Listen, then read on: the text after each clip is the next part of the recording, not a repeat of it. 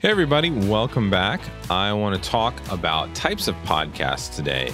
There's a lot of different choices out there. You know, in my business, we work mostly with podcasts that promote businesses or educate people, but there's a whole world of formats out there and content types. And I want to share that with you today.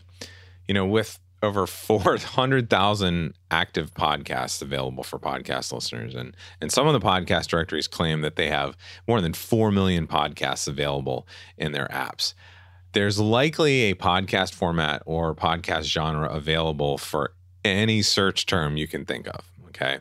Now, like I said, we generally work on podcasts at Emerald City Productions for busy professionals and small businesses where the podcast host is using their podcast as content marketing. Okay. But, you know, there are many types of podcasts and podcast formats out there. So I want to talk about that. And I want to talk about first in terms of content and intent types.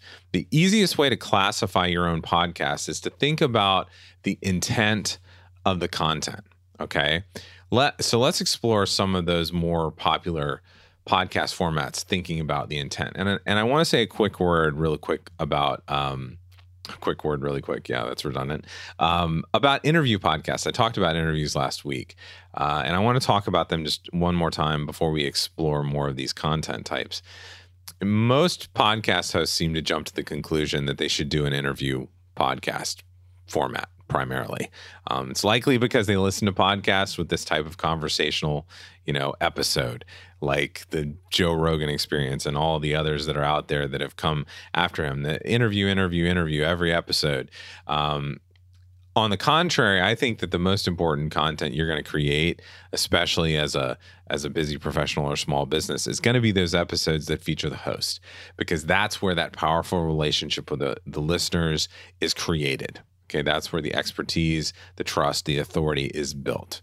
Okay, so let's talk about some content and intent types. There's the educational podcast. This is primarily what we work on. Most busy professionals, small businesses are going to be served best by providing educational episodes, podcasts, and content.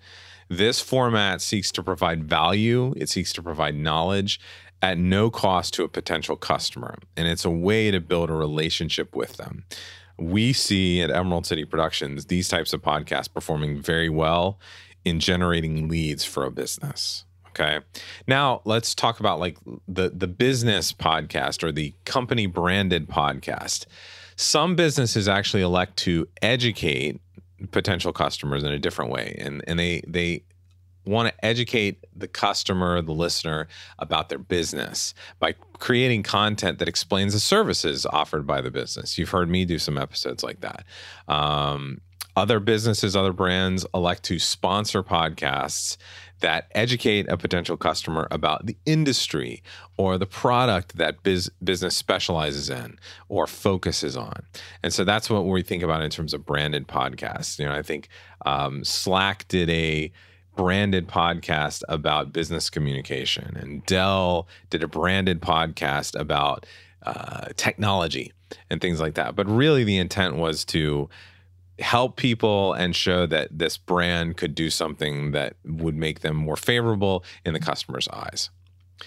You've also heard me talk about before another type of podcast, the enterprise podcast or the internal private company podcast. So you might be thinking about, well, we don't need to promote something, but how could we use a podcast to benefit our organization? Well, there are ways that you could use it for PR. You could use it for corporate communications, talent development. If you create an enterprise podcast, you can use podcast episodes for internal training. You can use it for conveying messages and statements from organization leaders. You can use it for internal communication. All sorts of things can be done with an enterprise podcast. Now, what about the personal brand podcast? We have a lot of personal brand clients. It's probably the most effective podcast format that I know of. Besides the personal brand podcast, building a relationship with potential clients, it creates a body of work, okay, that establishes trust and authority for the host. That's why, hands down, more than anything, we recommend the personal brand podcast. Now, a really popular format of podcast is the narrative podcast, whether it's nonfiction or fiction, theater like radio broadcast or true crime, whatever. We don't really work on them much, but they're very popular. Podcast genres like true crime fall into this area. Shows like Radiolab, things like that, are more of your narrative storytelling podcast. Now, another format, and it's sort of a format / type of content, is repurposed content. We actually encourage all of our podcast clients to repurpose their episodes in some way. And we actually do this for some of our clients, where you create blog posts or social media or YouTube content, any other like form of content marketing that is actually built from your podcast episode. And you could think of that as a reason or a type of podcast itself. There's also the limited run podcast series. Some businesses may not have time to create consistent content over an extended period of time, like do a weekly show for a year or two. That doesn't work for some businesses. So a limited run podcast, 6 episodes, 10 episode series, things like that, are a great way to provide helpful content that you can give to potential customers and put out there. It can be searchable, or you can send it to customers that may want to discover it in the future.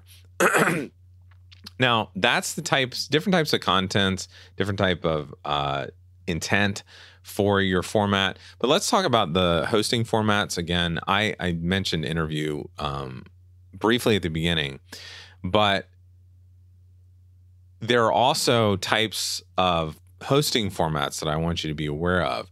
For most podcasters, it's appropriate actually to combine several of the formats I'm going to list here. So first off is the solo podcast format. These episodes would feature only the host. And as I mentioned before, they really help establish the relationship with the listener and create a body of work and establish trust and authority.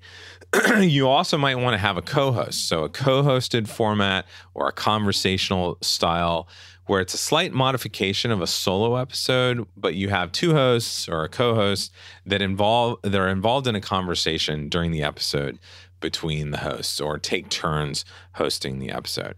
And this is slightly different than what I would consider the interview format, which is a great way to feature guests. And I suggest to clients that they use the interview format to expand on topics or subtopics where they might need a recognized expert to provide more information to their audience members.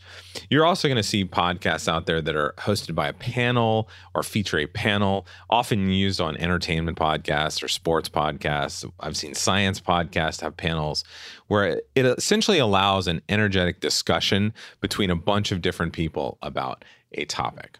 So those are the types of formats I wanted to share today, whether it's differences in hosting or different types of content and the way you share that content. You've got a lot of different choices out there, and I really recommend that you take some time to think about all these choices before you decide what to do with your podcast.